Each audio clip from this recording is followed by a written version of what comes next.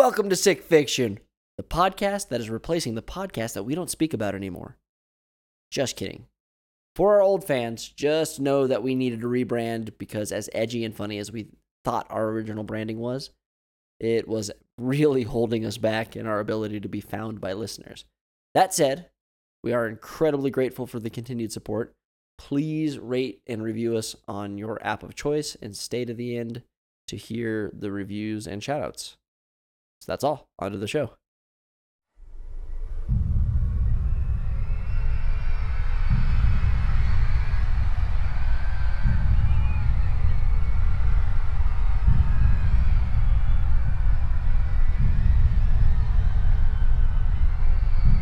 Soothsayers, holy and unholy, prophesied for centuries this age would come, the day of doom, when the verdant earth would perish in fire and trampling, in screaming and gnashing, beneath the hooves of the mighty pig titan. What they didn't say is that he would be a cybernetic monstrosity 50 stories tall we helped create, with a cockpit from which we could control nothing, but from which we would have front row seats to the end of the world, as we watch all things firm and familiar perish in agony outside. We now come to understand the bitter truth about what was reality. Reality is a sick fiction. Featuring Matt of the Backwards Ball Cap. I really think we've achieved niche internet micro-celebrity now. Brett, the Caped Occultist. Will we ever make something that's not a hate crime? Patrick, paranormal investigator. I was just a simple cryptozoologist. And Puggles, avatar of the pig juggernaut of doom. I have a dream every night. It's like scrolling through the reels on Instagram and just snippets of my former life, I think. Or maybe I'm misrememberizing it. I tell my sweet Cassiopeia that we'll finally be able to meet after my trip to the Siskiyou National Forest to search for the Sasquatch. But then I'm not home. I'm somewhere in Wyoming, walking down a paved street in a small town. I don't remember how I got there. Perhaps I flew. What I see are two men I don't recognize in the dream, anyways, standing by a fence. One is shortish and square-faced. He has a hat on backwards, and he's standing next to a fence. Towering over him is a man wearing a cape, his bald head shimmering in the afternoon light. I've stopped in to inquire about a reported Mothman sighting. I know I'm close. But then I hear the shrieks of the creature dying. I've never been so close in all my life as a paranormal investigator and cryptozoologist to seeing a real, true-to-life cryptid. And these two idiots, who I only realize upon waking, are actually my companions on this demonic parade float of the apocalypse. Bret and Matt, they're just standing there having a casual conversation as though an actual Mothman was the most normalest thing in the whole wide world. Then I flash forward. How far? I do not know. And I'm in a room looking at the cutest little piggy I've ever seen. It's only a teacup pig, but it's in fact an actual pig in a teacup. He's so tiny. And his pink snout quivers in the air as he smells my scent. I lean forward to pet him, and he snorts and he pulls away. And then something fleshy and warm touches my hand. I think for a moment that it had leaned back to accept my touch. But that is when I realize the pig is still leaning away from me, and it is grinning a wide, toothy grin. I look down, and to my horror, it isn't a little piggy nuzzling me with its warm and fuzzy nose. A tentacle with a giant suction cup. Giant tendrils of flesh growing from that tiny cup as though a bottomless supply of flesh existed therein. They're reaching for me, grabbing me, lifting me up. All the while I see that monstrous grin. That's when I wake up.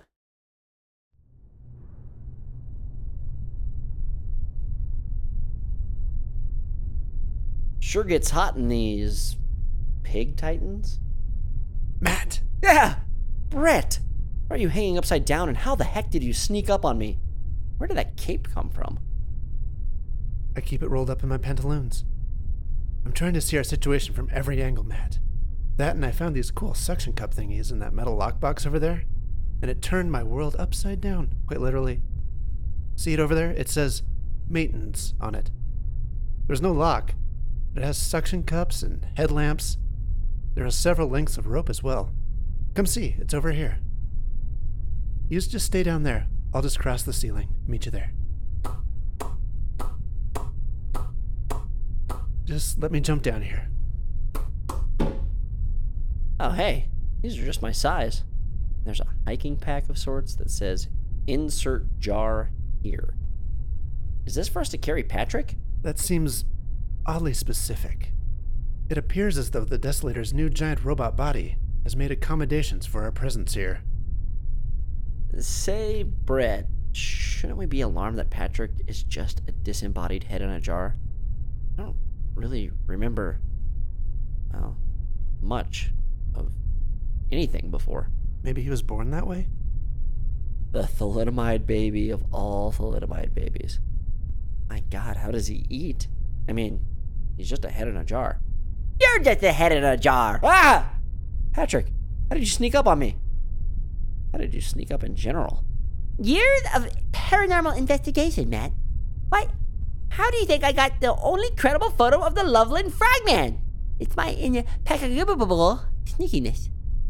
Right, your sneakiness. Focus, Matt. If the Desolator has left us the tools to explore his body, then perhaps we should.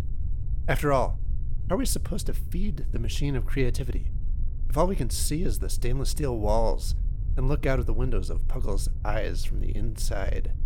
Yet, that gets old anyways. It appears as though we've been swimming across the Pacific Ocean for days now. Not much to see but blue sky and bluer water. You don't say. Ah! How did you get over here? What do you mean? Ixnay on the Edless hay. He's not ready, Matt. All right, here's a door. Wow, slid right open. Not even a sound. Lubricated with the snot of an elder god. Down into the pig's sinus cavities we go.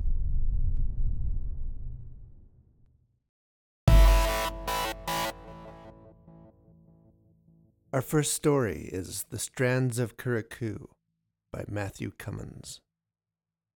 A boy stood on the side of the ocean shore watching the last of the sunlight fade into darkness. Above him, the night sky opened up as the stars seemed to blink into existence in the twilight. The water lapped up and over his toes as he sank into the displaced sand. A crab ambled by in its sideways shuffle, pincers raised to let him know it was ready to fight, if he was. The boy didn't notice. The sky looked strange tonight. In fact, it didn't look like it belonged to his universe. Javik stood on the beach he'd grown up on, looking at stars he'd never seen before, and the moon was adrift. 4 days earlier, the villagers of Kurikoo had fallen into listlessness, all except for Javik. It started for Javik on his morning trip to the market. Every day since he was 6 years old, and he was 11 now, he stopped by Old Man Benji's booth as he passed through town, going about his chores. The old man would hail him with a smile and then wave him over in large, circular waves of his arm. First, the old guy would have some small talk. Javik would greet him with the typical greeting of the region and say, "Morn da, bright flame over the water this day," to which Old Man Benji would have typically responded with, "Aye, and a flame too bright to behold if the fisherman wills it."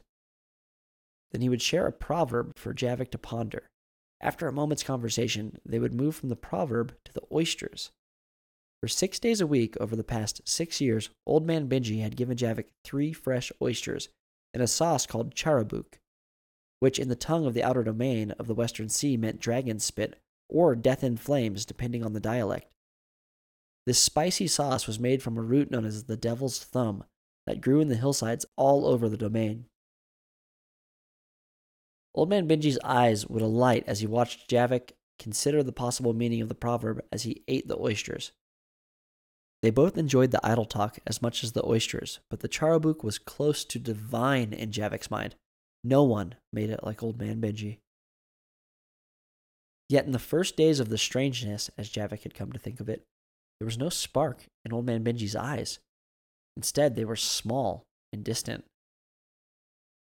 When Javik approached with a mourn on his lips, the old man flapped his hand at the boy and said, "Away with ye!" And he looked at Javik as though he were merely a strange child who had happened into his space, and no sooner could he be rid of him than he would the arthritis that had twisted 2 of his fingers into hooks. Javik had walked away in confusion, and though he had cried not since he was young enough to play with the other littles chasing after trapped crustaceans and sucker stars in the tidy pools, Benji's words had left him with tears in his eyes. But he had chores to finish, so he went into the market. There he found not a single smile, or even a look of recognition among the villagers who had as much raised him as lived with him in Kurikoo. He returned home that morning to find his father sitting at the kitchen table, where he had the mug that he would normally drink coffee from. But as Javik entered the kitchen, he sensed the unmistakable musty smell of beer. "Morn, father," he said, a little above a whisper. His father grumbled and never even looked up. His eyes were downcast and distant.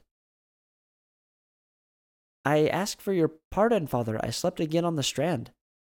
But I've already been out about the chores, and I've gotten those groceries for the next morning and that after." "Aye," his father replied, and then looked up as if he was about to say something, but then he only grumbled and looked back to his mug. Javik left the room to find his mother. His mother lay naked in bed, wrapped in the bright sheets that were the only covers used during the months of the bright flame before the harvest. Javik hadn't seen his mother naked in time of memory, as she was always the first to rise. Yet he found her lying on her side, staring at the hard floor of the yurt in which they lived. Her eyes weren't sad, but indifferent, as though there was nothing worth getting out of bed for that day. And that was somehow much worse. Her copper breasts, lying in the white sheets, made him think of almonds and cream. "Ma," he said, the tears now threatening to spill down his cheeks. "Away," his mom said, and then rolled over and looked toward the window where the bright sunlight came in. Javik, who had never seen his mother in bed, let alone seeing her naked backside turned towards him so casually as if it were not strange at all, found himself getting angry. "Ma, what is it with thee and he? Have you two drank at the bottom of the graph? Have thee found the black caps of dreams and wonders from yon sorcerer's dell?" he asked, but found humor difficult to muster in his voice, and in it he found contempt instead. His father would have on any other day walloped him aside his donker for such a jest, but his mother only sighed and casually passed gas. He walked away disgusted, confused, and in a strange sort of way, angry at how even a fart could be issued with such impassivity. An hour or so later, Javik found himself walking along the ocean. The beach stretched from Harlow's Vale to the ghost dunes of the Big Water, and the whole of the strand was white sand and crisp blue water. Javik could have walked until sundown and only passed a quarter of the way to the dunes. Instead, he stopped by Lord Collins' Trickle, a stream that, as the name suggested, trickled water into the sea year-round. It was said that the great Lord Collins from the eastern forest once came to the vale this side of the eastern slopes and passed over the mountains in such haste as to escape the tall men and the werewolves, that he pissed the very stream into existence. It was along the sandy strand of this stream that Javik had fallen asleep the night before. He had been watching a shower of streakies in the sky on the night of Hunter's moon, where all was dark. He had watched while the village slept.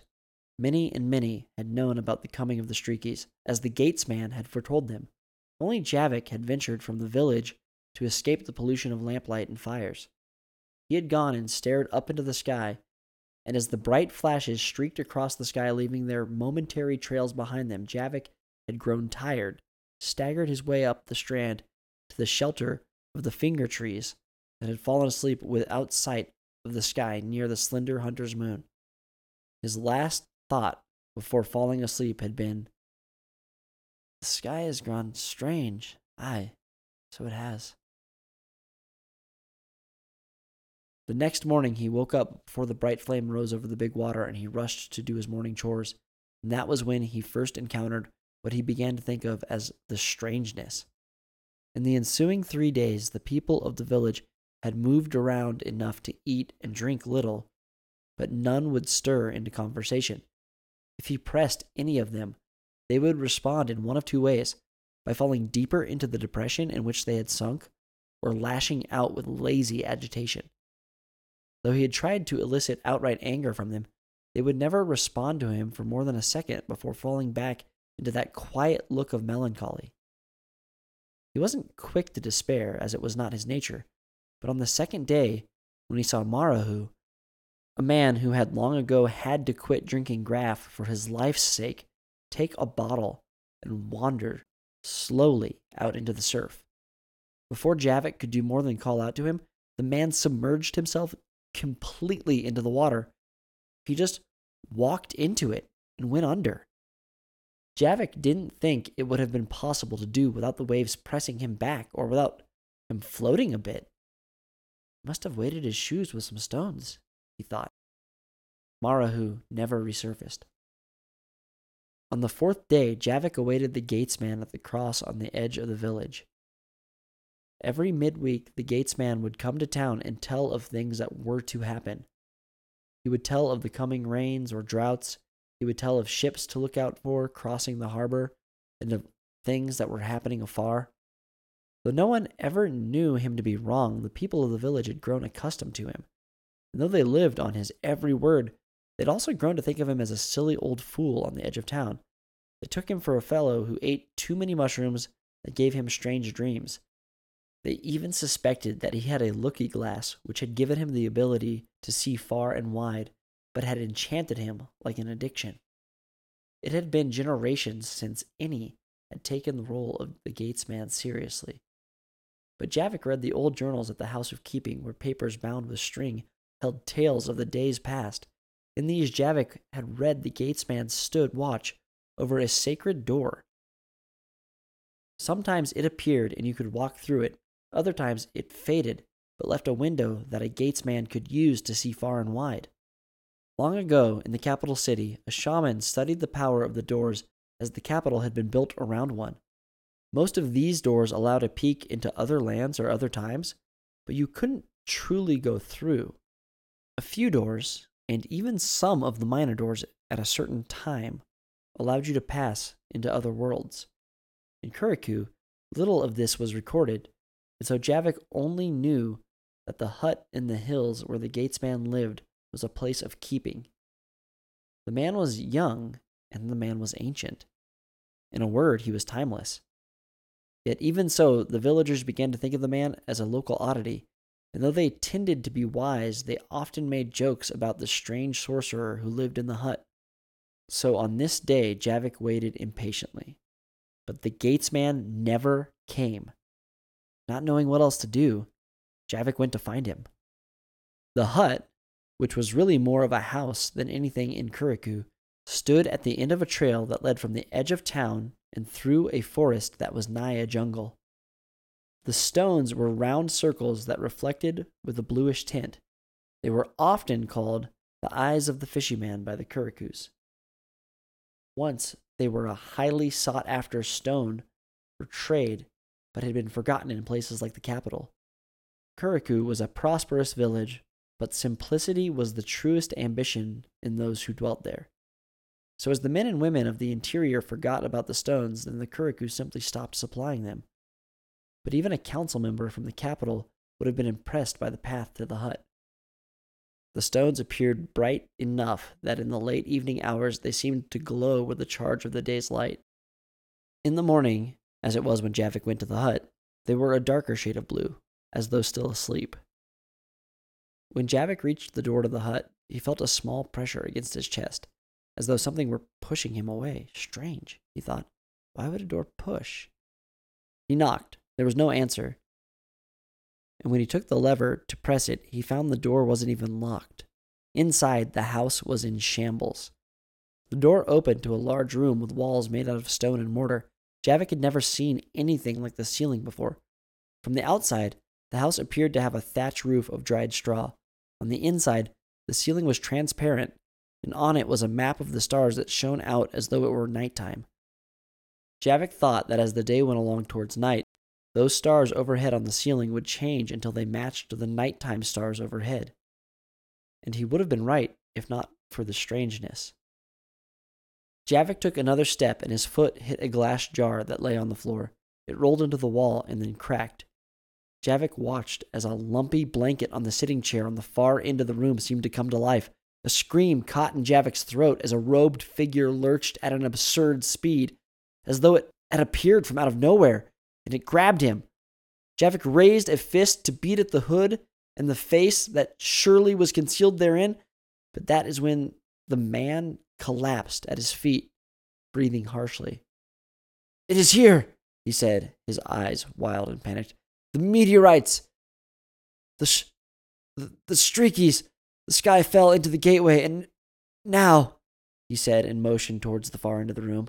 There, Javik saw the ceiling had a hole in it, and below that hole stood a large purple door inside a gold frame. In the center of the door, something that looked like a shard of black glass was embedded there. Javik looked at the strange rock, and he had the distinct feeling that it was looking back. "Are those black tendrils growing into the door?" Javik thought, but he didn't want to know the answer.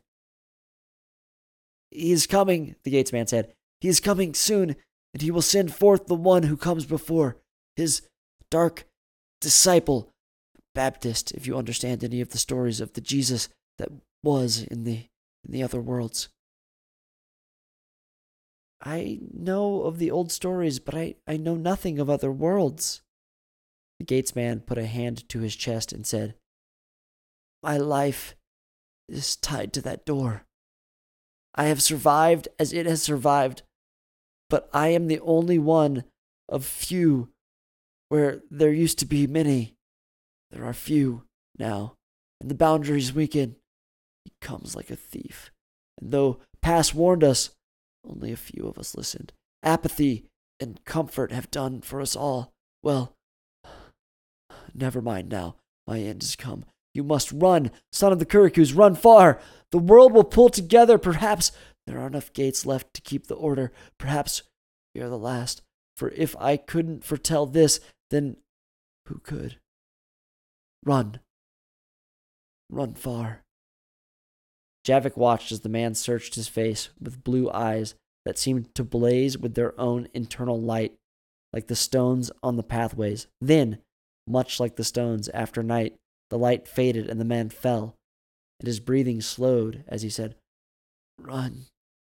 Go to the ghost dunes. Kurikoo. No longer safe." Then he was still. Javik understood the man was dead. At the moment the gatesman took his last breath, the air became alive with power like electricity. The feeling of pressure from an unseen hand pushing him back increased, and black light shone out from the streaky rock in the door. Then the door splintered and shattered, and was pulled into the vortex of light that appeared in the shape of the door. Javik looked within and saw a tether of light going out from this world to he knew not where. There was an audible snap, like the whips cracking as the beastmasters of the bandits deep within the forest would crack their whips to drive the monsters they kept as pets. At this, something came from the other side, and it filled the entire doorway. It was shiny and made of painted green metal. It had eyes on the front, and you could see through the beast. But other than some cushy-looking things, the insides were empty. There was something like a wheel on one side, but Javik could see through the beast or machine, he knew not which. It jammed against the remaining frame and then exploded. What came through was a short domed-shaped wagon, for it must have been, as it had wheels. But it was unlike anything Javik had seen or would see again. On the front was a symbol that in other worlds stood for Volkswagen. It came through, and then Javik's world filled with light, and he was thrown out of the open door behind him and back onto the rocks. When he regained his feet, he ran for the village. Javik went back to his house, not knowing what else to do, and wanting to find his parents and warn them. As he did, he passed by the Hall of Keeping and the town's well, which sat in the very center of town. Javik stopped, suddenly overtaken with thirst, and he bent down to retrieve a pail. It was forbidden to drink directly from the well, but Javik no longer cared, and he doubted if anyone would notice. In his fear and flight, he hadn't noticed that there seemed to be no one in the town of Kurikoo anymore. As Javik bent to drop the pail into the well, he thought the bottom had a strange look to it.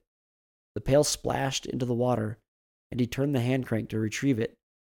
He pulled the pail up and out of the well, and bent to drink from it, when a black liquid splashed out and landed on his toes. It scuttled across the ground as though alive, and then fell as dead and seeped into the thirsty, dry sand. Javik screamed and nearly fell into the well, catching himself on the edge. When he caught himself, he looked, and he saw an eye open just below the surface of the water.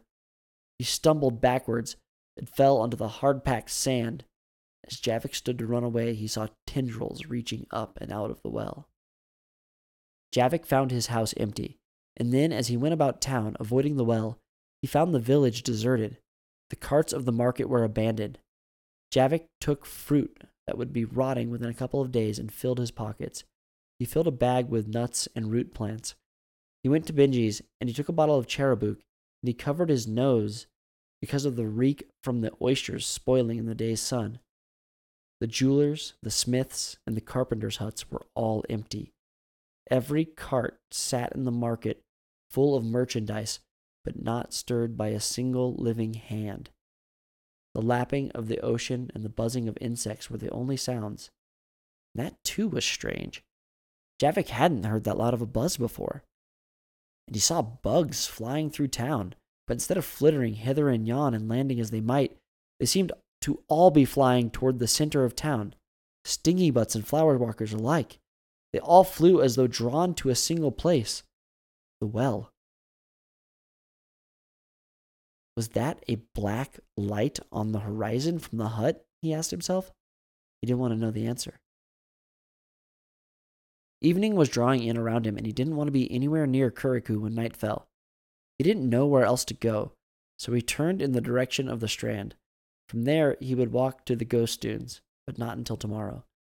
He'd been safe sleeping on the Strand, and so he would go there again.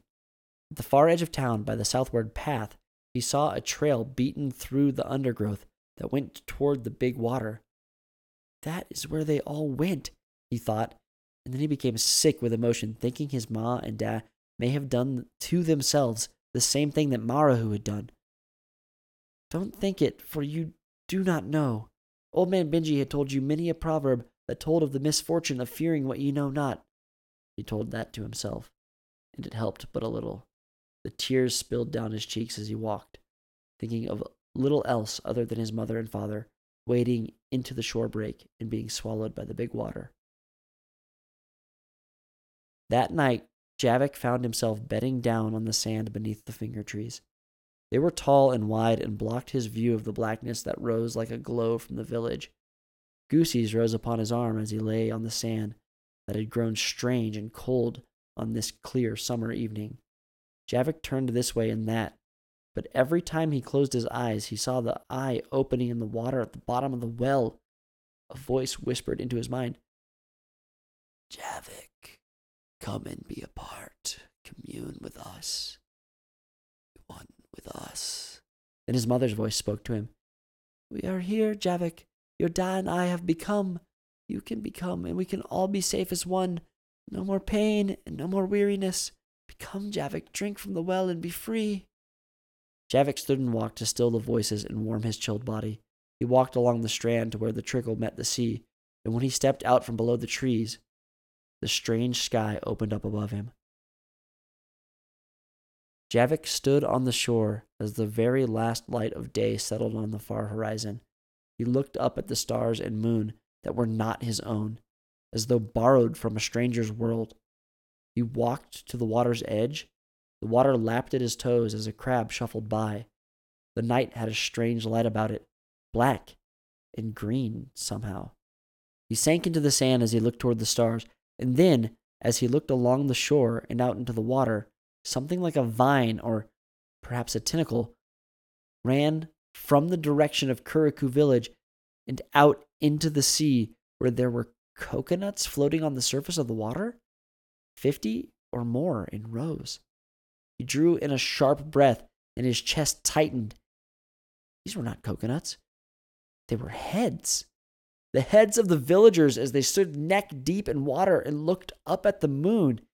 He could see that some of them had hair, but others were balding, like dogs with skin rot. His eyes searched for his mother and father, but then he closed them. There was no use there. What good could it possibly do?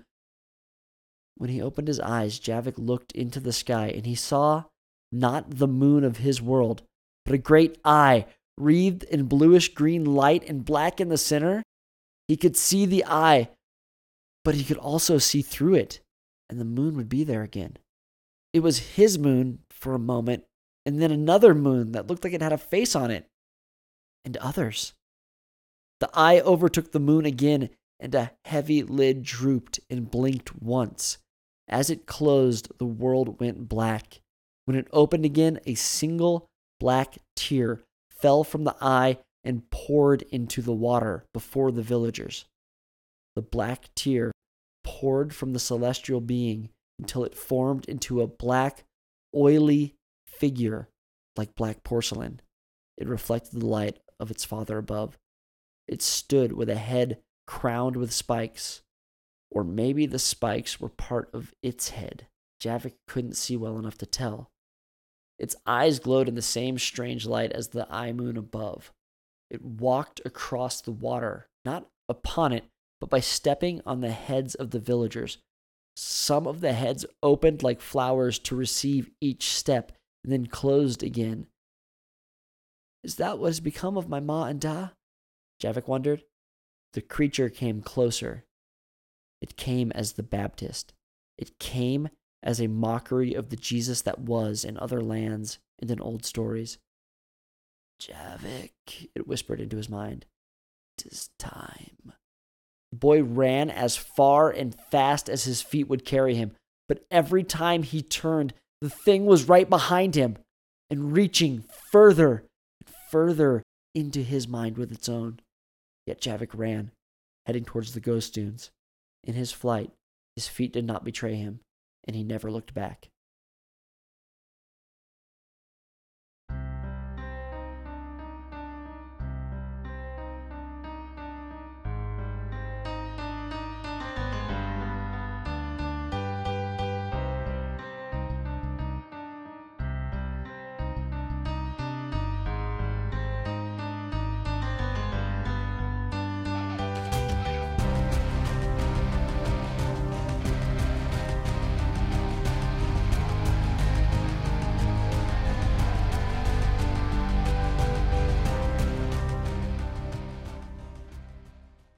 We now present The Werewolf's Wife.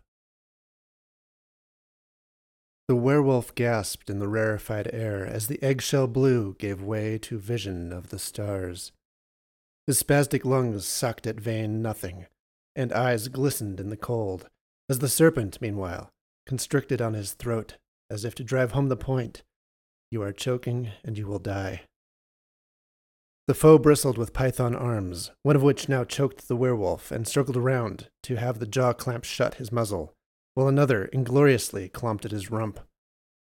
These two wrestlers tangled and soared up into near-Earth space, the silent moon looming not far away. The demon's gambit had been to asphyxiate the werewolf by taking flight so high. To kill a werewolf is notably hard. Harder still is it to slay a demon, and some may only believe that feat the domain of the Most High. The wolfman writhed within the wrestling snakes, while the demon's humanoid face, not unlike an Olmec stone face found in the darkest jungles, mouthed like a fish out of water. The combatants neared the watchful silver moon. The werewolf wrested his muzzle free and snapped the serpent head into his maw. The vile blood smacked of restaurant dumpster fluid. That smashed, he next lunged and drove teeth into the demon's neck, as the headless foe arm now torqued at his throat in final desperation. He heard, as the enemy wrenched, some internal noise foreboding, and he felt a disc slip in his neck. He tore a seeping giblet of meat and trachea from the foe's rancid flesh, spatters careening into space as planetoids born of a gory genesis. At that same moment, the wolf's neck cracked again, this time with a deep, resonant chonk. His neck broken, he drifted limp from the serpent monster's slackened embrace. out toward the watching moon. He sailed in near space with the empty inertia of a rock sinking into the ocean void. Insensibly, the moon began to draw. The werewolf tumbled backward beyond the dark side of the moon. He was resigned now. He could only be resigned. What he had borne until now had been both curse and duty. He'd served. He'd watered the tree of life with blood. He'd done, reluctantly, but robbed of choice, what had been bidden of him when once upon a time the hair-belt and the burden of the werewolf had been passed on to him by one who had done the same to her own demise. But now the lights were fading, and there was none to take up the belt. Now dawned the end of a long night, with a full moon that seemed it would never fall silent. Now perhaps rest. Cast into the shadow of the moon, he perceived the subtle tug of some force upon his scruff. It was no accident of gravity and velocity and projection. A deep voice welcomed him, impossible in airless space, but perhaps resonant instead in the medium of his mind. "Warrior," this voice rumbled. He struggled to hold his muzzle toward that which spoke, toward the dark face of the moon. Blood droplets, perfectly spherical, trailed from his nostril. Tears glistened in his squinting, freezing eyes. What he beheld was a pair of eyes looking back, glowing as if from their own inner light. But he could see, in a moment, they only reflected the scant light. They were two big pools on the dark side of the moon, sunken into the titanic face on the backside of the moon. Some god's primal visage lay carved into the surface, sharp cheeks obliquely illumined, and something like a geometric Fu Manchu. "Warrior," he rumbled. His lips did not move with the sound. The dark cavern only gaped. "Wolf," he said. "Come nigh. I summon thee, your watcher." The werewolf was voiceless. Cold tore at his eyes. "Thy calling is not complete," said the rock face. "Do you even now heed the solemn call?" The wolf again failed to speak. "Threatened is the earth. Some thou knowest, and some in this time has yet to show. The dawn of this world is coming. The authority have I, in grave hours, given me by such faraway powers as we serve, to raise up a champion. Hard fighting comes late to your small earth, and the soil itself shall cry out as she chokes with blood. And thou shalt rise to the hour. I invoke the right to appoint the Imperator Wolf. Thus I remake thee. I shall grant to thee flesh new and frame. In exchange, the price shall be unceasing service to thy people, thy small earth, against the powers that trickle down from most evil stars. Dost thou accept these terms? I do not. He could scarcely think a sentence, let alone voice one. Truly, thou judgest rightly that little choice thou hast, mortal one, by ancient law, called necessity. I may take brute necessity in place of consent. No. The werewolf, bathed in silver beams cast from the moon man's eyes, splayed out spread eagle, his battered limbs and broken spine forced straight. He looked sorry, like a beaten dog, like a soaked cat, fur matted in blood, like the emaciated victim of a war camp, in the last days of typhus grip. In a blast of light, flesh and sinew unbound themselves of bone. Meat swirled in frigid beams, swarmed and reformed like bees humming in on their hive. Arise, Boomed the Titan moon. Earth's last champion, Imperator Wolf. As flesh bound again to bone, what became was not wholly what was, not unlike the former, as a humanoid frame clothed in ashen fur, possessing a carnivore's jaws and upright ears, but now enhanced. Might flooded veins and nerves and muscle. He was taller, at about 11 feet, and more rugged. Spires of ragged bone erupted from his shoulders and back. Separately, spindly armatures of bone emerged and cast down long carpal bones, a cape made of fleshless bat wings. Searing red demon eyes became a human blue. I commission thee, Imperator Wolf, and vest thee with the calling of the faraway powers to be him who stands for nephew Earth against what comes to end thy race. No more shall the power of the hair belt come upon thee, only with the fullness of the moon. Must I still? He struggled to think. Must I? Now, this form shall be the default, and the man the disguise, and this by will, in place of lunar ebb. Tell me I'm free from the feeding, at least. Please. Please. Not far hence at this time, he perceived a desperate psychic cry. The vanquished demon cried out in its last, and, tearing a rib from its own breast, hurled it as a javelin at the reborn warrior. It speared him in the thigh, and sent him tumbling out of the moon man's silver light, transformation unfinished, whence he fell. And he fell like a falling star back into the embrace of the air that closed the brown and blue body of our naked Mother Earth.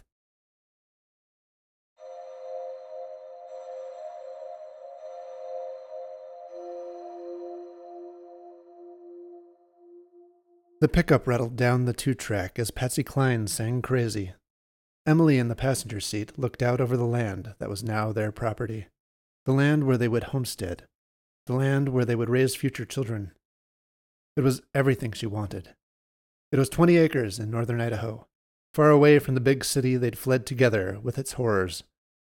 In her lifetime, she watched the city crumble, become flooded with crime, inflamed with politics, chrismated in the literal human shit now found on the sidewalks. It was no longer safe for a woman to go out on her own. Her last remaining friends, who had not fled, drowned themselves in the willful ignorance of their drinking and Netflix. It was not a world she could bring children into. This, however, it was the sunny early days of summer. The pelt of the hills rolled golden under the sun. As the land rose up into the mountains, it began to bristle with pines, upright, stark, and swarthy. She drank it in and bounced in the seat of the truck, like a toddler jostled on some elder's dawdling knee, and she beamed. Only lately in her life had she felt something approaching hope. Now she began to perceive glimmers of something even sweeter. Hope fulfilled. Her name was Emily, and her new last name was Walker.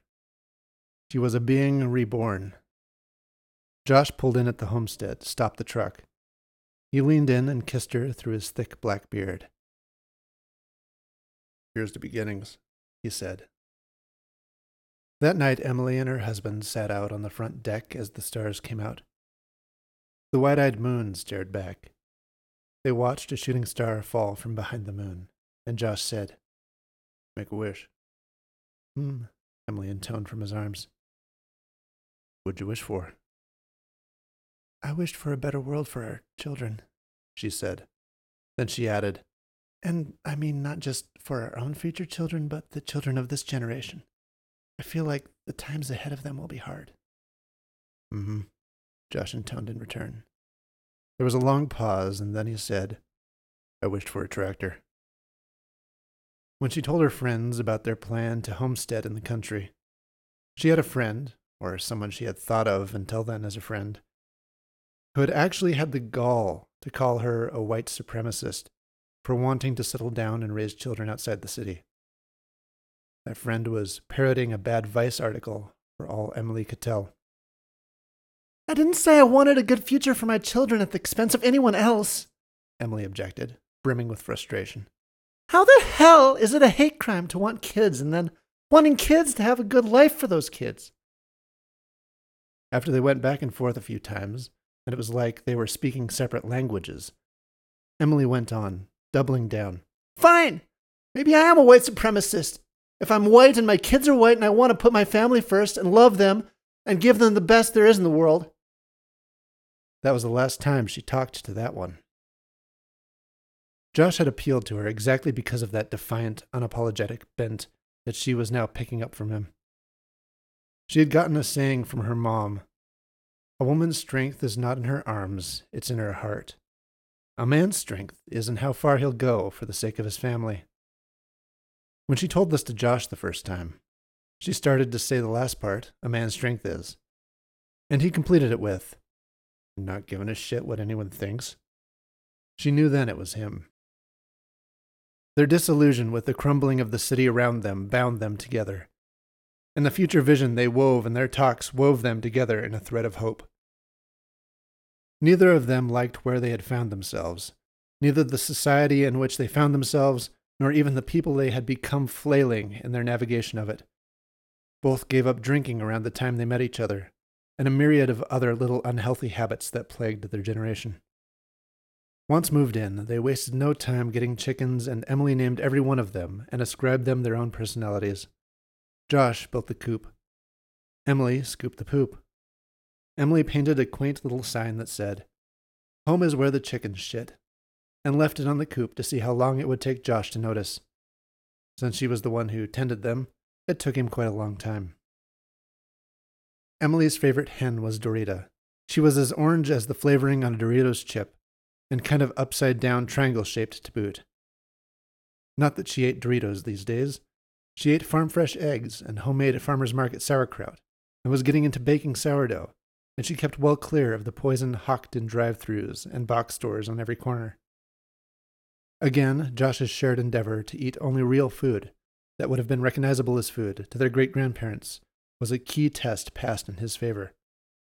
Because it wasn't just for her and for him. She wouldn't give any man the time of day who threatened to feed that bullshit to their future children. One might say she'd become a radical. Her former roommate did. So did the friend who called her a racist. But in aberrant times, the traditional becomes the radical, and the radical the mainline. And now, married and homesteading, Emily found herself so traditional, she was practically a domestic terrorist. Every evening they'd sit on the porch and watch another star or two fall from heaven, and she thought, that's okay. I'm going to pop out enough kids to repopulate even heaven. And God help her, each night they worked at it. The first blood shed in paradise met her eyes the morning, they supposed, a fox or hawk had gotten into the chicken coop. Of course, it was bright orange Dorita who'd gotten snacked on. What remained was a little crater of red and feathers littered with bones and gristle. Emily cried all morning. Bought a game cam for the coop in the afternoon. And then the more she grieved, her hen got angry enough, she personally waited out on the porch at night with a shotgun for the culprit. Around midnight, Josh emerged from the house, found her asleep, cast an Afghan over her on the rocking chair, and sat down beside her and stared into the shadows. After a few long minutes, he took a deep breath, wished for a moment he still smoked, and then picked her, mumbling insensibly, head rolling against his chest, up into his arms, and carried her inside. The shotgun he left propped against the trim of the front door. In the scant light of the wee morning hours, he was awakened by a shotgun blast. Bolting up in bed, he uttered, "Emily!" But he quickly found her sleeping safely beside him in the shadows. Didn't she hear it? Did I hear it? Or was it a dream? Clambering from the covers, clad only in his briefs, he barefoot padded down the stairs from the loft to the front door and peered outside into the slim moonlight. The shotgun lay on its side on the boards. It had only fallen and discharged, he noted.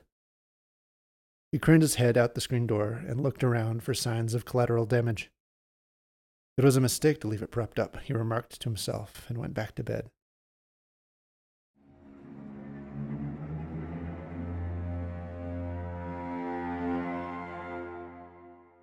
It was the next day Josh decided to go for a ramble behind the house, and he met the neighbor. Behind them was an old farmstead with a condemned house on it. He had toured the property when they were looking to buy. Josh thought little of trespassing, believing no one lived on the site, and so the owner was unlikely to catch him. So he crossed a fence and wandered down along the creek in a draw, full of willow brambles and cattails. He had the shotgun. This was fortunate because he flushed something and caught a glimpse of tawny coat. The animal was large.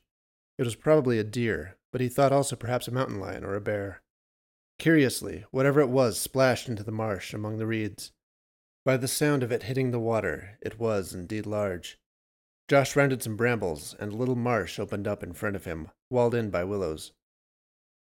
It was a naked man who stood looking at him, up to his waist in murky water.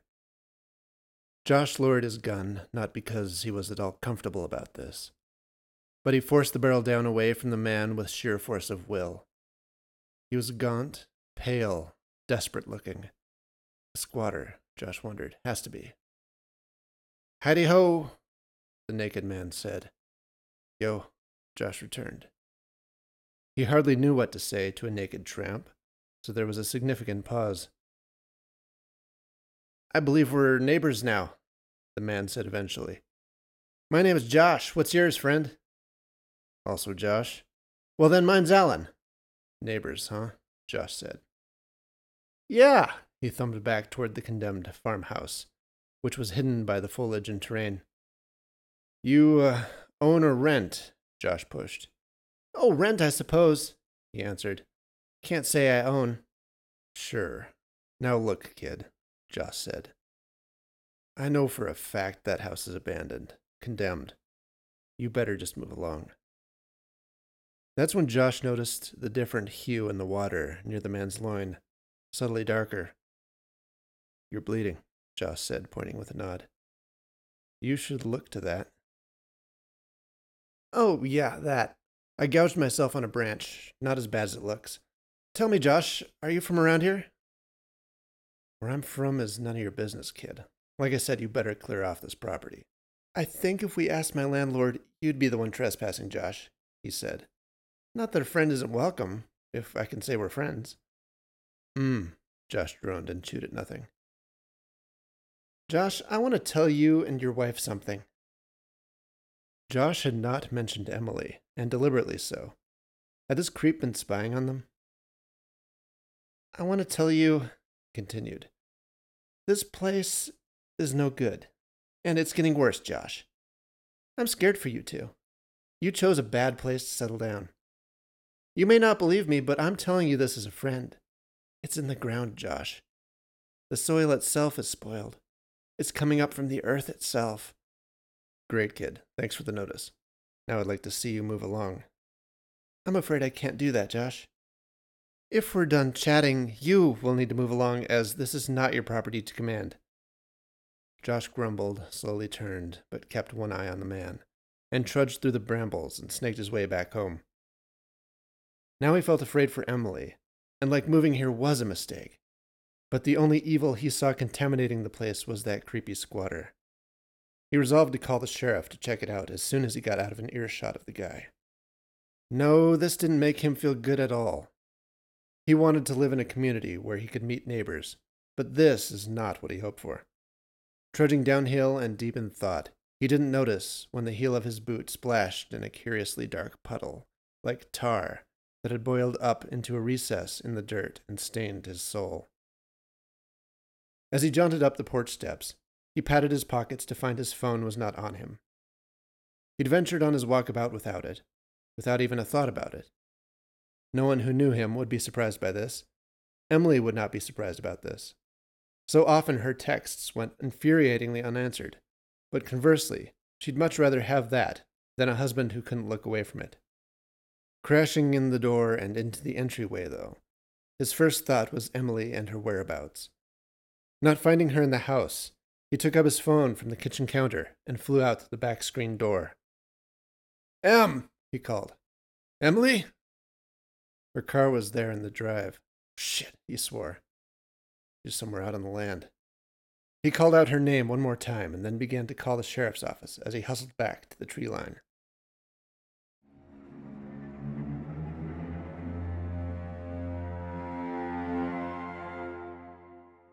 The man, emaciated, dire of face, addressed her from the marsh. "My name's... what did I say? Alan. What's yours, neighbor?" "Emily," she said. "My husband Josh and I are new to the area. Sorry, am I on your property? I was just wandering and not paying attention." "Uh-huh," said the pale man. His eyes shone ghost blue and were not afraid to look her in the eye, like most men were. "You know, this isn't a great place to live. There's something evil here." Is it you?" she thought, but did not say. "The Buddha said, I heard once," he told her.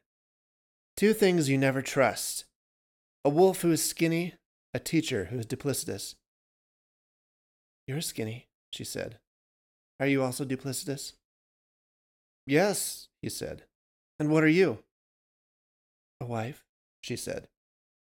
"No better thing to be. I mean, I've never been one, but I hear that it's the hardest but most fulfilling work." "And what do you do besides wade in Jardia water?" He raised a hand out of the water, palm up, and watched the water drain through his fingers. Then he reached and squeezed a cattail puff, and as he released, it burst into something like tawny cotton candy. "I'm semi-retired," he said. "Just moved to the country to get away." "At your age? What are you, 17? "Huh. I suppose I look 30 if we're honest. I value my independence. I prefer to work for myself, but you don't always get much choice." "So you didn't tell me what it was you did, if I may ask?" "If I'm asking too many questions, you can just tell me to buzz off. In fact, I should be going." "I was something like a mercenary," he answered quickly. "Oh," she stammered. I can't imagine." "No, you can't. Neither do you want to. Human blood is a thing that stains you that you can't wash off. You can wash it off your skin, but not off your soul." "Where did you serve?" I was not military. I didn't serve per se. And I was most everywhere, wherever I was needed. And I was alone, mostly." "Wow, and now you live in that farmstead yonder?" He nodded and smiled sheepishly. "I suppose I should shake your hand?" he said and stepped forward, sloshing the water and rising up a little bit. He held his hand toward her. "Emily!" came Josh's voice, distant. "Oh, that's Josh then," she said, relieved. "Hey, good to meet you, but I need to be going." His hand dropped. He only nodded, still grinning and showing teeth. And Emily, waving, turned and ran away. She met Josh partway through the copse. She was eager to get back in sight of him and get back to the house. By the time they made it to their yard, a sheriff's deputy's cruiser had pulled in. After talking with them, he first walked up the way they had come. Not finding the man, he came back down and then drove around to the driveway of the condemned house. He was gone for 20 minutes or so and then returned. The deputy knocked on the door and told them he found evidence of a squatter, but that they had probably already scared him off. He gave Josh his card and said to call if they saw him come back, and that he'd drive by on his patrol at regular intervals over the next few nights, but that they shouldn't worry too much. Most squatters are harmless other than to the property itself. They locked the doors, and Josh kept the shotgun by the side of the bed that night. "Were you scared?" Josh asked her at some point. Not as much as I should have been looking back, she told him. As creepy as he was, he had a real calm demeanor. I didn't feel like he was going to hurt me. I don't like it, Josh said.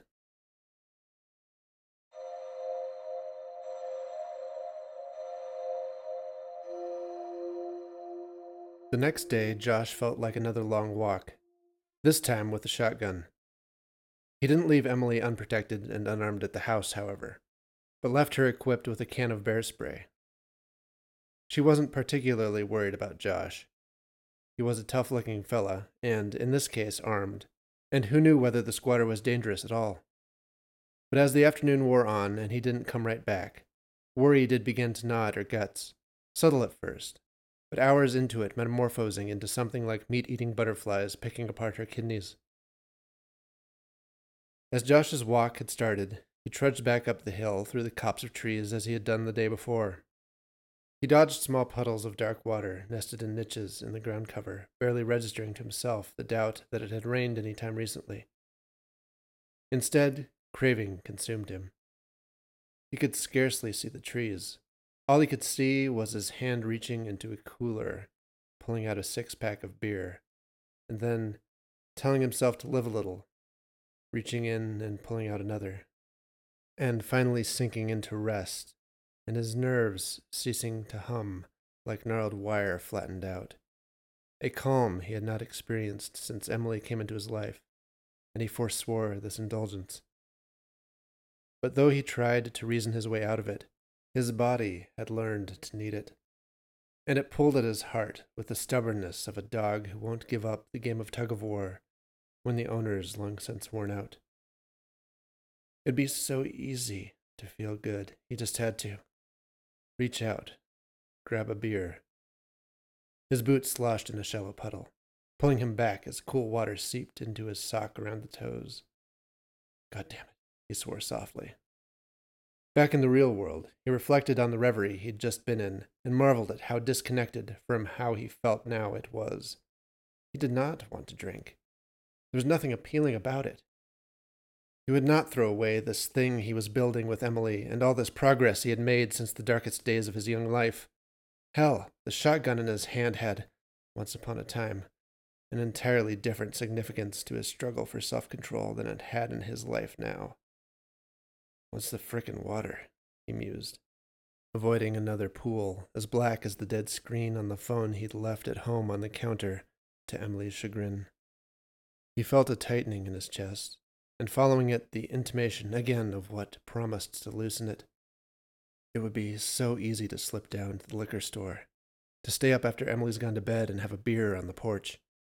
Damn it, Emily. If I hadn't met you, I could do what I wanted. There the thought was, straight from the devil but ringing honest and true in his heart. He just wanted to feel good. He was as entitled to that as anyone, right? It was as easy as reaching into the cooler at the store. If only Emily had somewhere to be, if only she would go visit her parents soon, then I would be free to just feel good for a moment. That's all I want. That's okay, right? His white knuckles choked the shotgun, and for a second the barrel was the open neck of a bottle in his peripheral vision. He marched swiftly, blindly. Robotically, he avoided ever larger pools until he nearly tripped on it. He staggered and sidestepped, staring down with sweat on his clammy brow at the sealed 6-pack nested cozily in the shallow of the water against the grass, speckled with shimmering beads of condensation. Dumbfounded, he stared. He stepped back. He smiled. Did the hobo leave it? What luck! What terrible, terrible misfortune! No, he thought. I don't know why this is here, but it's not for me. I can walk away like I never saw it. A fair arm and slight slipped up from the black water, snagged a clanging bottle, and offered it up to him. His breath caught in his chest. The crown of her matted hair came up next, and the nape of her neck, her naked shoulders following. A gorgeous nymph, nubile, graceful, pale as winter, rose up, droplets draining from her body. Her strange, small-chinned face stared into his, with a coy smile and blank eyes. She passed the glistening beer into his hand, and then leaned into his chest. Behind her, from another puddle, more girl arms emerged like spider's legs, and then another crown from yet another pool. The girls unfolded themselves from the ground, each as white as teeth, hair as dark as the water. Josh trembled. Slow, his slack jaw tightened to a smile.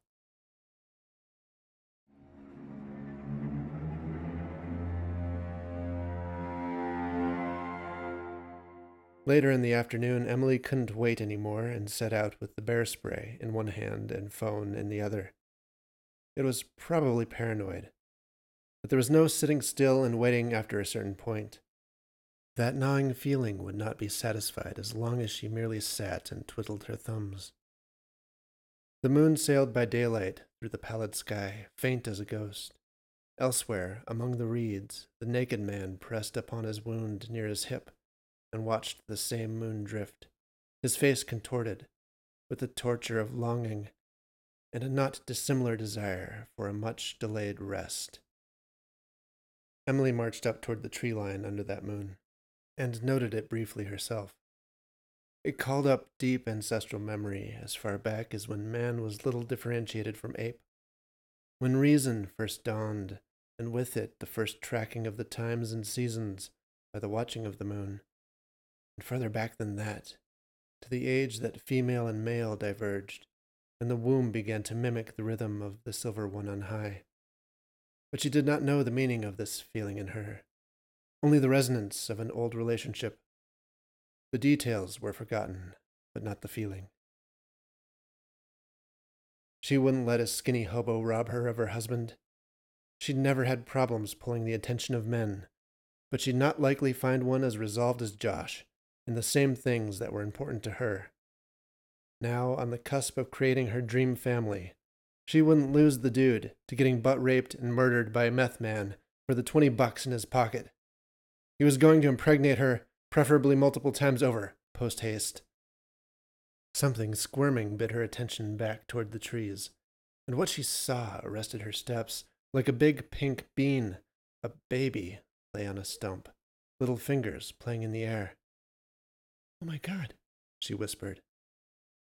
As she ran to the child, the first red flag was that the little guy was neither crying nor smiling. Her feet sloshed through water at the base of the stump.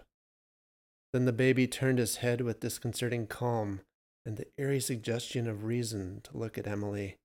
His face was stoic. His arms stopped reaching into the air, and he got up onto his feet and stood to face her as she gasped.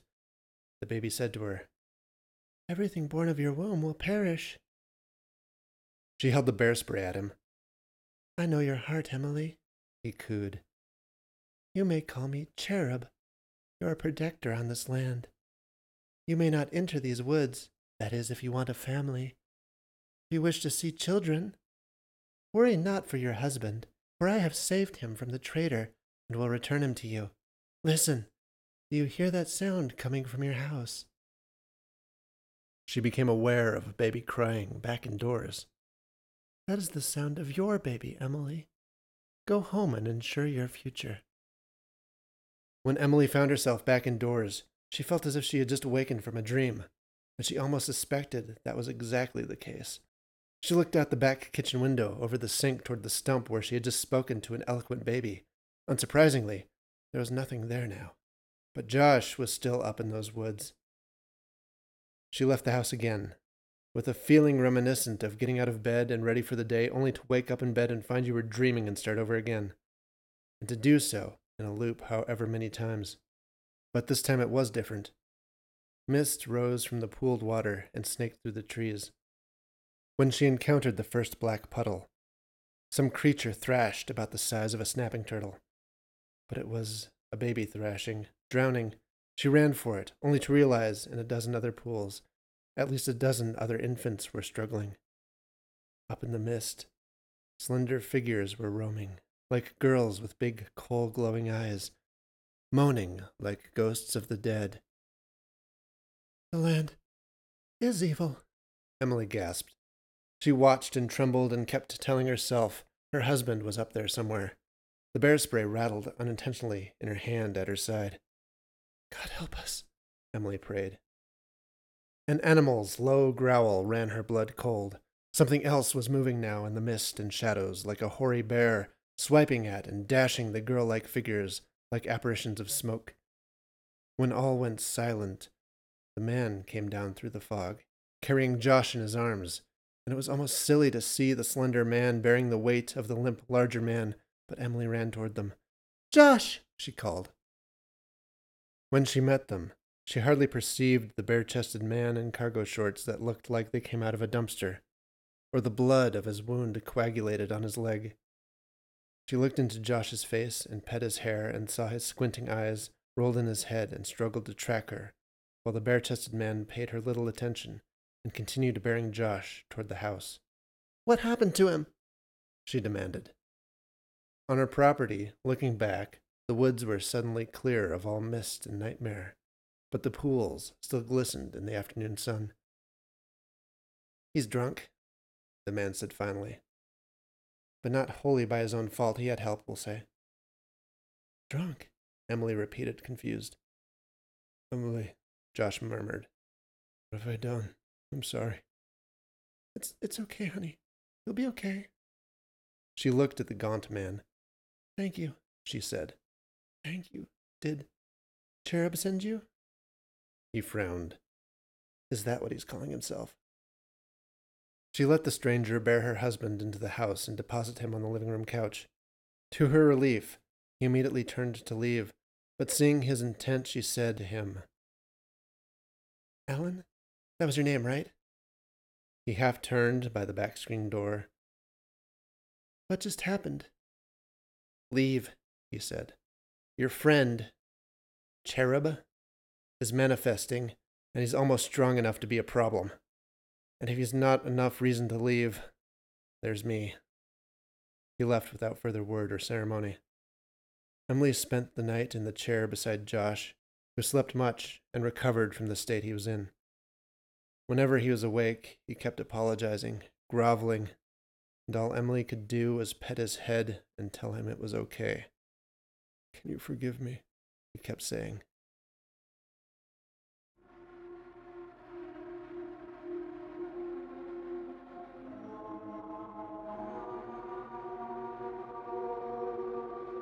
The next morning, come dawn, Emily witnessed the writing on the wall. Josh, hung over, recovered in bed. But Emily stubbornly rose to face her chores as normal, and at first, the day and the rising sun and the blue sky tricked her into believing it was normal. But there was no clucking or pecking from the chicken coop. The writing graced the wall of the chicken coop, the ground of which she found a post-apocalyptic wasteland of feathers, bones, blood, and heaps of entrails. No fox had wrought this work. No falcon was so literate as to scrawl the words, "Help me, this blood does nothing." And around the side, on the wall facing the woods, was written, "I don't want to kill you." The sheriff's deputy arrived by 8, and having surveyed the property thoroughly, removed Emily and her husband to town, to a cheap motel, until the situation could be understood. She did not mention much of the previous day to the deputy, except that she had seen again the squatter in the woods. She stayed with Josh the next few days in a motel, a shoddy one, but she felt safe with the sheriff's men keeping a close eye on them. Josh would barely leave the bed, even after he'd sobered up, and what hangover he'd had dissipated. He'd scarcely meet her eyes, and he was barely interested in eating. She sat by the bed and pet his arm. He rolled away. She could see the shame consume him. During these days at the grocery store, she first saw the missing person flyer. A boy of about 14 had gone missing near the woods. She recognized that the man, the gaunt wolf, as Cherub had referred to him, was escalating, and that it could have been them instead, following the chickens. When a search party was organized, she drove to the edge of the highway where they were meeting with the sheriff's men and the federal agent. She got out and spoke to the deputy that she recognized, and he urged her to simply go back to the motel. But catching eyes accidentally with the federal investigator, a dark and stern-looking man in cliché blue windbreaker. He approached her. "You're the one from the farmstead, the chicken rancher," he said. "Emily," she said, and held out her hand. He did not take it, but showed his badge, a badge unlike any she'd seen before. The brass emblem was a hand covered in scales. "Go, Emily," he said. "There's nothing for you here." What? She stammered. When he had turned his back on her, she asked the deputy, "Who was that? And what the heck sort of badge was that?" He toned. "He's FBI. Schoenfelder's his name." As the agent neared the edge of the woods, nobody seemed to notice the agent stopping to talk with a floating baby. It looked at her. Emily felt sick to her stomach and left.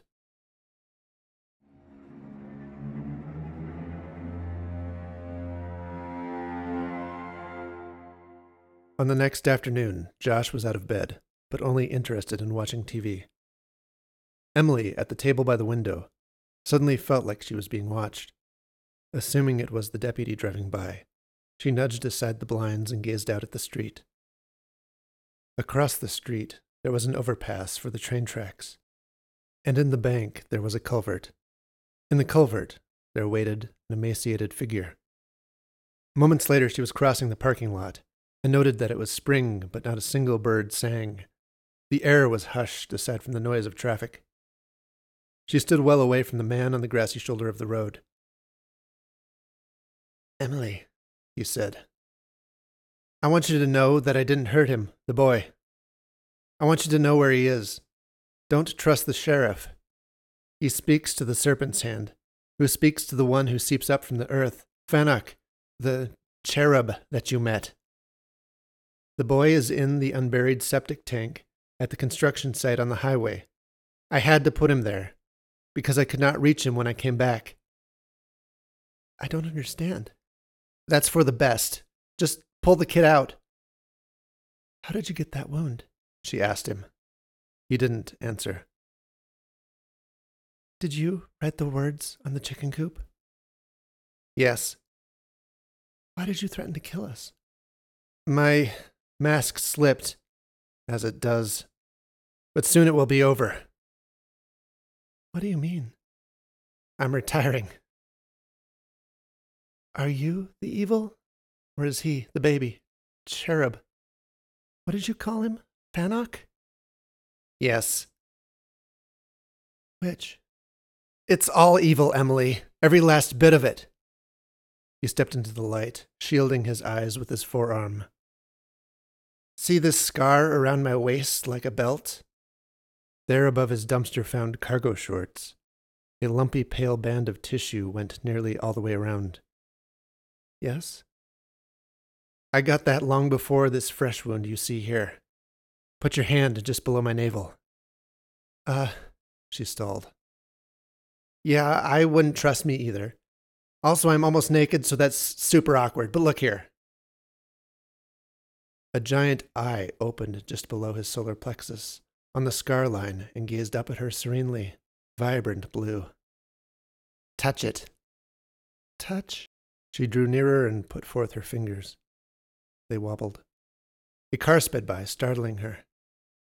She reset her attention on the eye and touched it. It was wet. It did not blink with her finger in it.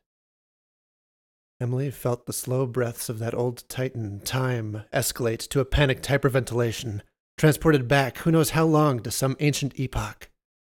She saw the history of the warrior wolf. She saw thousands of them marching beneath a red sun. Volcanoes vomited red plumes at the jagged horizon. Through the plain, the host of wolfmen marched beneath blood-red banners, terrible and flapping, emblazoned with a forbidden sigil. Ranks upon ranks of wolfmen. So many they shook the earth. And at their head, one taller than the rest, ornamented with rugged bone and a cape of fleshless wings, the one called Imperator Wolf. She looked up at his blue eyes, the naked man in the jaundiced sun. "What kind of mercenary were you?" she stammered. Now you've seen, you said. His smile was contorted by the force of will. She traced the scar line with her finger, but he caught her arm in his grip and pushed her away. His weird smile was gone. After he disappeared into the culvert, she ran to her car. She hesitated with the keys in the ignition for 5 minutes. Could this be some trap of his? And why didn't he hurt me just now when he had the chance? She debated with herself whether she should tell the sheriff and send him instead to investigate. But he had asked her not to. But why did she care what he had asked her? She started the car. She drove out the highway to the construction site. At a distance, the sheriff's deputy followed her. She pulled in through the gate and the old stock fence, onto the field of dried mud pressed with the tracks of trucks and heavy equipment. Tufts of grass poked up here and there. An excavator loomed idle, like a dinosaur sleeping on its feet. There were beams and stacks of lumber. She pulled up to the cement cube that sat on the dirt beside a fresh-dug pit, the septic tank. She walked quickly around it and noticed the lid on the top. Clambering up, scraping knees and thighs on the unsmoothed concrete, she stood and grabbed the 2 rope handles on the manhole-like lid and pulled. As she struggled with the dumb weight, the words echoed in her mind. A woman's strength is not in her arms. Except right now, she thought. It has to be. The lid scraped across the concrete with a stony resonance. She gazed down into the half-dark portal. Hello? She tried. Slowly, she made out 2 glistening eyes looking up at her. Oh my gosh, she said, and got down on her knees to try to give the boy a hand up.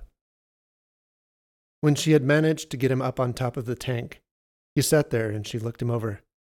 He was disheveled and dirty, but intact, it seemed. There were clean streaks under his eyes on his otherwise soiled face. It's Haven, right? Your name? She recalled it from the posters. My name's Emily. Are you hurt?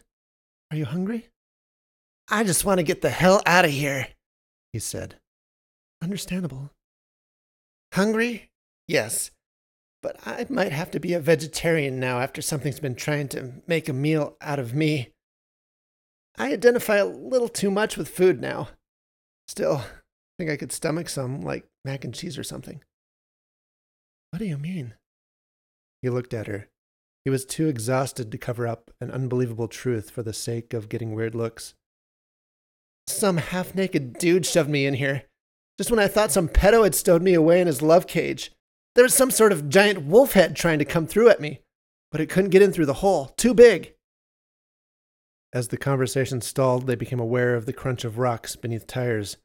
They saw the sheriff's deputy pulling in. Shit, Emily swore. The boy glanced at her and then at the pickup. Emily got to her feet. She looked down on the deputy as he approached. Haven, he said to the boy. The boy nodded. We'll get you cleaned up and fed and home, kid. He looked up at Emily. Thank you. How'd you know to find him here? She took a deep breath and looked up at the moon, then back down at the deputy. You ever just get a feeling? How does a body know when the moon is full? I don't buy that for a minute, he said. Lying doesn't suit your honest face. You saw the hobo again, didn't you? He told me where to find him, she admitted. I don't think he hurt him. The deputy insisted on questioning her at the station. When she was in a small, closed room, he turned her over to the federal agent, Schoenfelder, who scared the crap out of her. The deputy, perhaps she was ready to talk to, and even to tell the strange parts. But this creature? He might as well be Slender Man. I'd just like to answer your questions and get home to my husband, she said, cutting him off before he spoke. Do you worry about him when you're away from him? Agent Schoenfelder asked, and she didn't like the tone. Does he get up to trouble when you're not there to babysit? He didn't give her the chance to respond, but changed the subject to the matter at hand. I don't have any questions for you, Emily Walker. I know everything. Rather, I want you to listen to us. I want you to know why you can never go back to that property. He pulled out the chair with a terrible scraping sound. and sat down and put his fists on the table and leaned in. His face was wan, and he wore sunglasses indoors, his complexion clammy. Emily, our planet is a prison. I represent the wardens of that prison. Millions of years ago, there was a power out there, out in that vast and unfathomable cosmos, which threatened everything. An evil race of spirits spread through the worlds, committing abominations and genocide on 1,000 populated planets. This shadow race spread through the planets, selfish yet coldly rational, slippery and powerful in dark arts.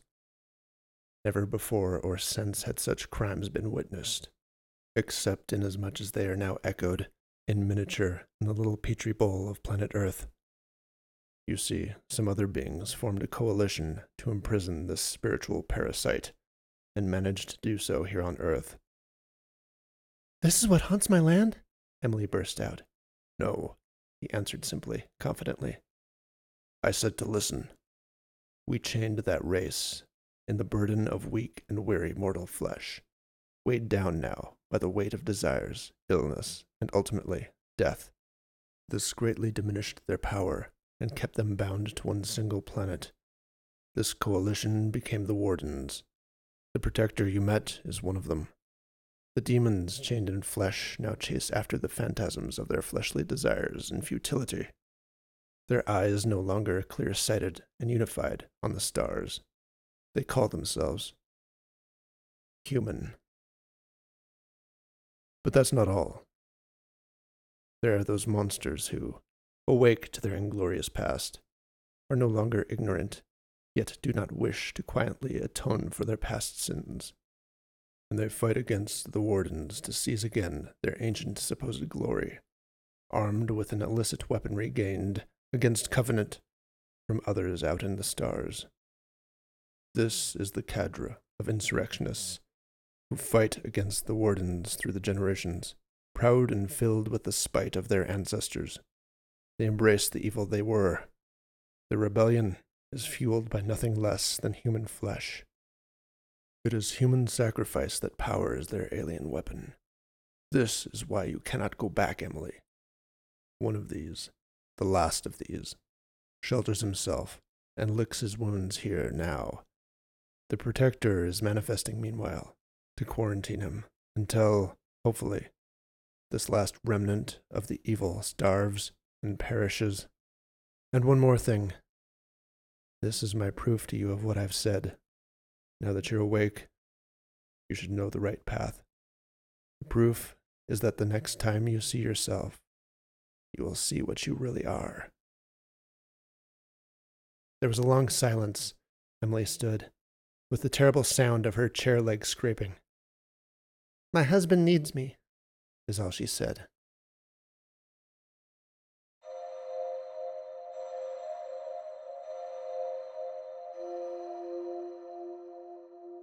Back at the hotel room, Emily sat behind Josh on the bed and brushed his black hair with her fingers. "I swore when I met you I'd never get drunk again," he murmured. Unconsciously, her hands stopped and she waited for what he might say. "I feel like I can hardly look you in the eye. I thought I was stronger than that. Can't believe how weak I proved myself to be. I can hardly imagine a future where I have to look at you in the eye every day knowing that. How do we move forward from here?" "Joshua," she cooed, resuming the brushing of his hair. "We all make mistakes. I have regrets too, you know. I can't stand to see you tear yourself apart. That's what hurts me more so than what you did. I don't think that you are yourself. We have our future ahead of us to build. I want us to have a happy house full of happy little children running around with the chickens." The thought of the chickens made her stop. She stared absently at the window, though the blinds were closed and it was night on top of that. After a moment, she said, "I want our land back. I want our future back," she thought silently. "We can't go back," she said then aloud. She kissed her husband on the head and wove her way through the room over to the little table beneath the window. Meanwhile, Josh lay down and seemed to sleep. Emily sat and opened her laptop. She had never looked at the camera footage for that night, the camera which they had installed when they thought their foe was a mere fox. She had been too squeamish, if she was honest with herself, but now understanding truth seemed more important. Emily found the night and stepped forward through the hours. She must have passed over the moment in one of her skips, because suddenly they were all dead and scattered in pieces. She backed up a little. The skinny man loped into the shot, green in the night vision, like a glow-in-the-dark party skeleton. Emily's chest grew tight. She clasped vainly at her collar. He let himself into the chicken wire and reached into the coop. He yanked a kicking chicken out by the neck and bit right into it. Emily gasped. He wrenched and tore as the chicken scratched him up. But then something happened as blood ran on his chin and his eyes flashed in the night vision. A muzzle burgeoned from his face and fur bloomed from his cheeks, like a balloon inflating in a paper sack, until the sack burst, leaving only the balloon, bigger than the former container. So did the monster erupt from the gaunt man's skin. One by one he tore apart the chickens and dashed their remains on the coop and grounds. When he was done, he clawed at his own head and then wrote the message he had left. "Help me! This blood does nothing!" Emily could see, when he turned to lope off into the night, the shining wound in his thigh, exposed in this form as well. Then, thinking about that first attack, the night she lost Dorita, she rewound to the beginning, forgetting they only bought and mounted the camera the day afterward.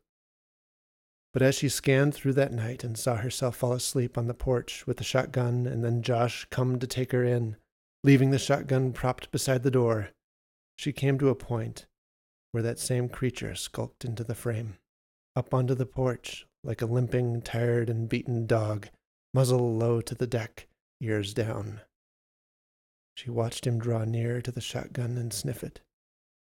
Suddenly he took it into his big paw-like hands and shoved the barrel into his own maw without hesitation. He pulled the trigger. There was a quick flash as his head rebounded, and Emily gasped. But the beast shook his head and seemed to regain his wits. He arched his head back and seemed to scream into the night, raising his claws plaintively as if to God above, and then he sauntered off into the night again. Emily was crying. "Help me," he had said that later night. "This blood does nothing. I don't want to kill you."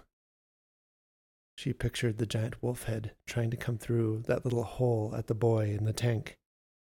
She sat quiet for a long time and rocked with her arms crossed tightly as the clock ticked toward midnight.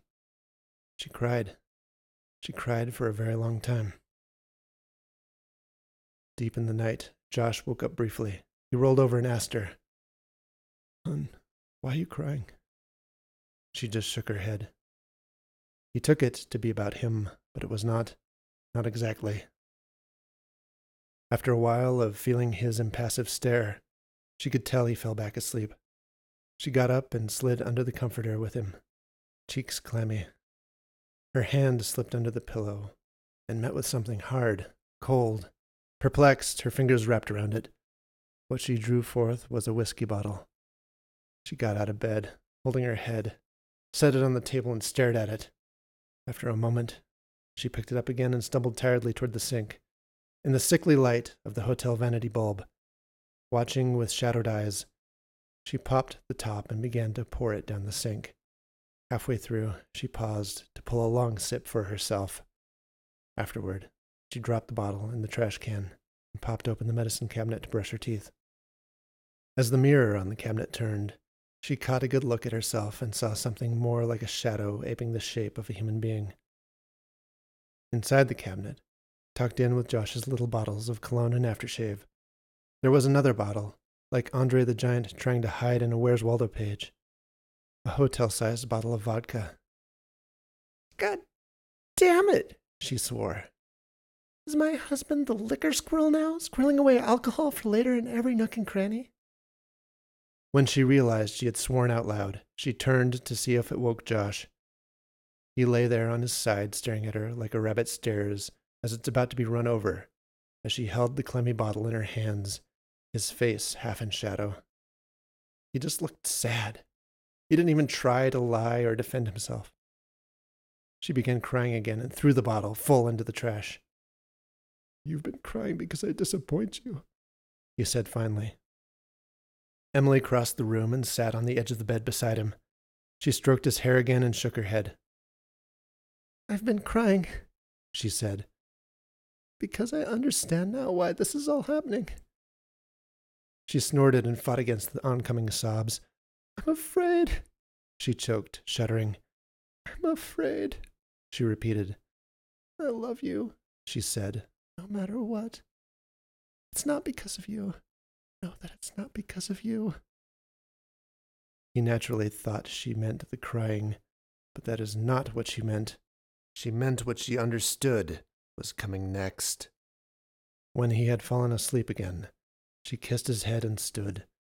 She pulled the wedding ring from her hand and set it down on the dresser beside him and went back to the trash can. Opening the vodka, she took a sip from it and then poured it down the sink. She wiped her chin with the back of her arm. She pressed her palms into the counter and examined herself in the mirror.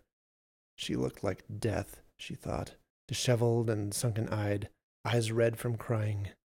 Like an automaton, unsmiling, she did her makeup and hair. When she was done, she muttered to herself, "There's no telling what's true, but I know what's inside my heart." She turned and went out into the night without looking back.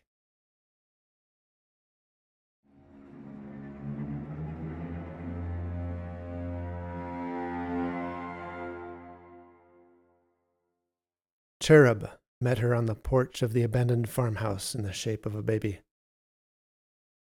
"You saw the truth in yourself of evil, and you've seen the evil in your husband, too," Cherub pronounced. "Why, then, are you here?" "There are two things to fear," Emily said. "That doesn't answer.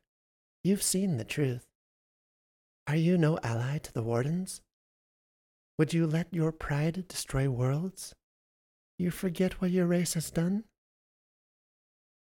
"A woman's strength is in her heart," she said.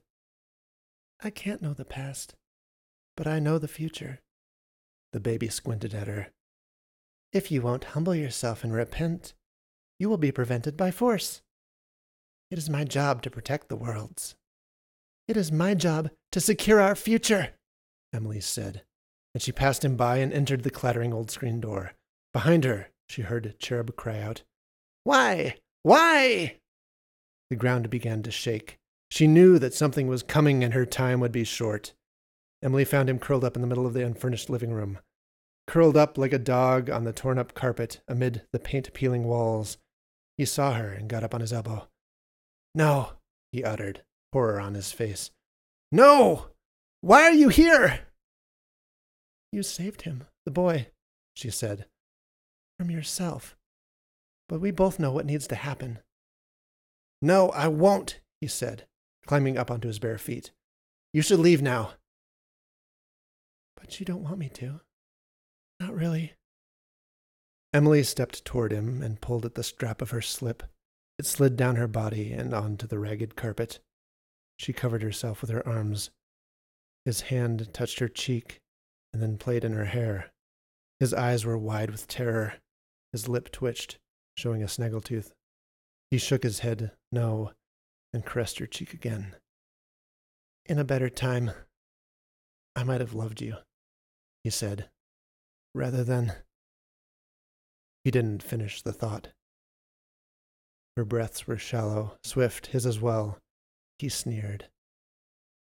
"I want you to have me," she whispered. "I want you to. I've decided. If I can't have my children, it's for the children to come." His hand slid against the soft inside of her neck. He took a deep breath, which she felt against her skin. "My name is Hunter," he said. Trembling as one who is famished, he leaned in and gently placed his mouth on her neck. Emily's breath caught in her throat.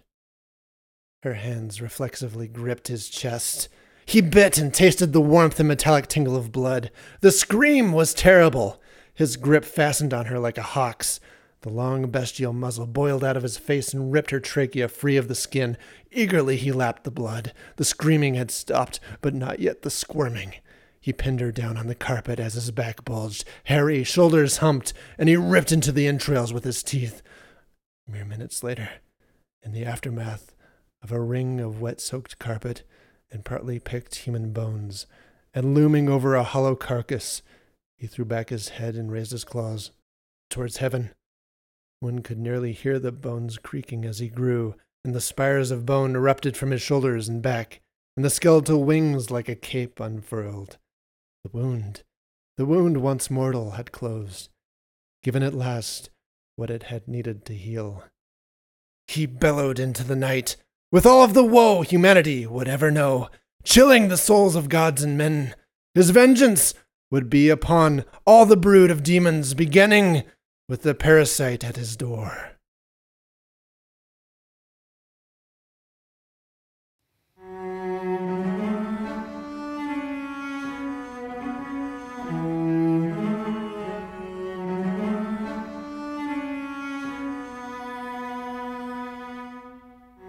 And though I tried, I can't let you go. I feel safe with you, God, in my heart. November moon is rising on the world of sin. Despite the light of faith, it only burns my skin.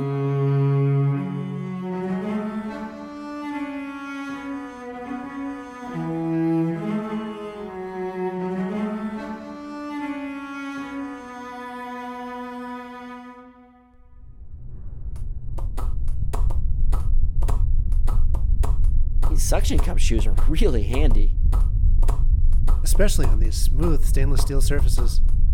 I totally agree, but I don't see why I have to be tethered to Matt's back. I was college rock climbing team captain. Yeah, sure, dude. Yeah, I mean, Next time. Hey, wow, look at this. There's a directory here at the junction of the sinuses with the trachea. yeah, it's just like what you'd see in an old shopping mall. We are here, somewhere in the sinuses. See, there is the viewing platform up there. I'm guessing that's where we began, but, It looks as though it tells us where we have been and what is nearby. But the rest of the Desolator's body is undefined, like in a video game. Perhaps we are meant to explore. To find a way out of here. What? Why? What? I mean, we'll consider. Yeah. Fine, I get it. You two delusion jacknards can do what you want, but if I see a way out, I'm gonna run for it. On whose legs? Matt, shh. What the hell was that? I don't know, Matt. It came from down there? Where is there? Back of his throat somewhere. I recognize that sound. That was the call of one of the most feared cryptids in all of cryptozoology, the Snallygaster. The Snallygaster. My question is, what is a Snallygaster doing inside of the Pig Titan? What other secrets does this place hide? Maybe we should turn around. No! We need to go on. I may have missed the Sasquatch and the Mothman, but by God, I'll search for the Snallygaster for as far as my feet Matt! will carry me. I'll climb hill and dale. I'll run far and wide. I'll trudge through the swamps. I'll bound over fallen log and slide over loose stone. Hey! What are you two looking at? You're ahead. You're ahead of the rest in gusto, old pal.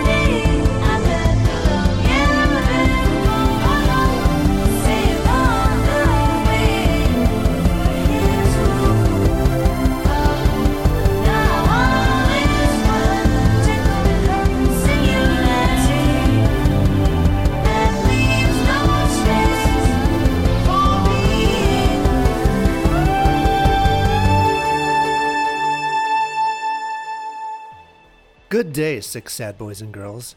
If you think sick fic is slick as snot, be sure to leave a rating and review or drop us a comment on YouTube. Okay, review here by Delaney D. I'm absolutely disgusted and delighted Matt and Bret have returned to monster podcasting with Puggles and Company.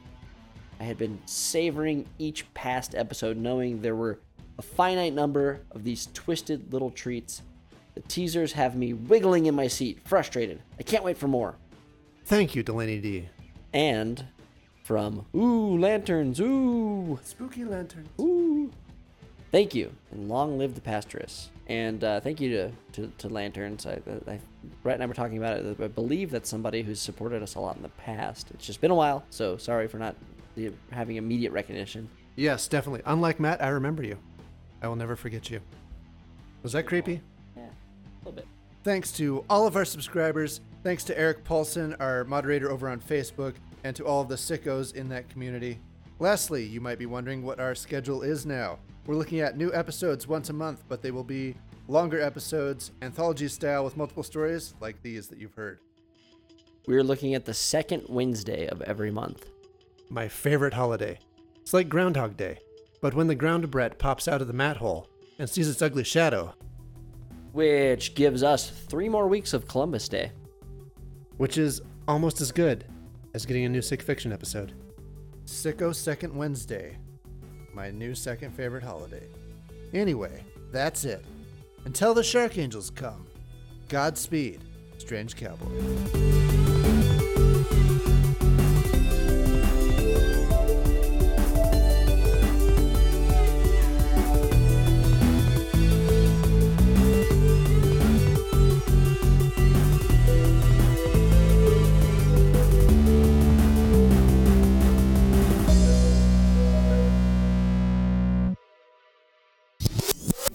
While I see that monstrous grin, that's when I wake up.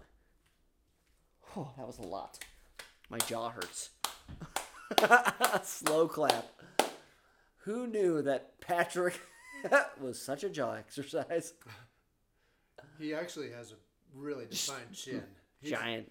Who needs mewing? That's right. Giant and boxy faced man.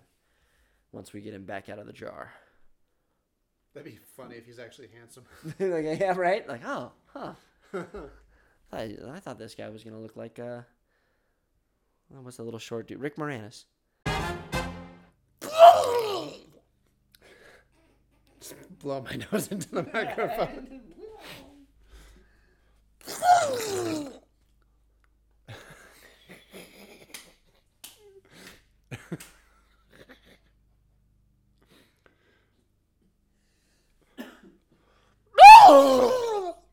I don't know. Oh, those are all good. Kurikoo. Does that sound good to you? Kurikoo, Kurikoo. Kurikoo, Kurikoo. Kurikoo. Kurikoo. I think I like Kurikoo. Kurikoo? Yeah, I think so too. Kurikoo. Right? Kurikoo. Yep, okay. Then he would share a proverb for Javik to Then he would... Okay. His father would have on any other day walloped him aside his dog. I love that word, but I don't know if I can say keep it. Man. Walloped him. You gotta wallop him on the donkey. God, when that kid's acting up, you wallop his donker. God damn it. His father would have on any other day walloped him aside his donker for such a jest. I almost got it. Walloped him aside. His father would have on any other day walloped him aside his donker for such a jest. You get that kid and you wallop his donker. Okay. That's how it feels like it should be said, right? Like with some emotion, not just like, oh, he's going to wallop his donker. Like I'm bored. His father on any other day would have walloped him aside his donker. See, that's why the word's there. It's a fun word. His father, okay. His father would have on any other day walloped him aside his donker. It's like I know it's coming and my cadence gets off because I'm like trying to say it right 4 words before I even get there. Okay.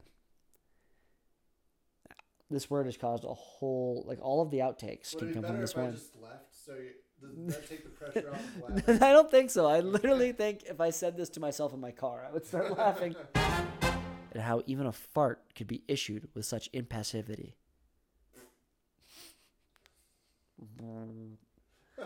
Very impassive fart. Can you play that in the background? Is that how Eeyore farts? Oh, bother. Sorry. I think it's the headphones. It makes me feel like I'm talking to myself. That might be your clip for the beginning of the show. Is that how Eeyore farts? Is that how Eeyore farts?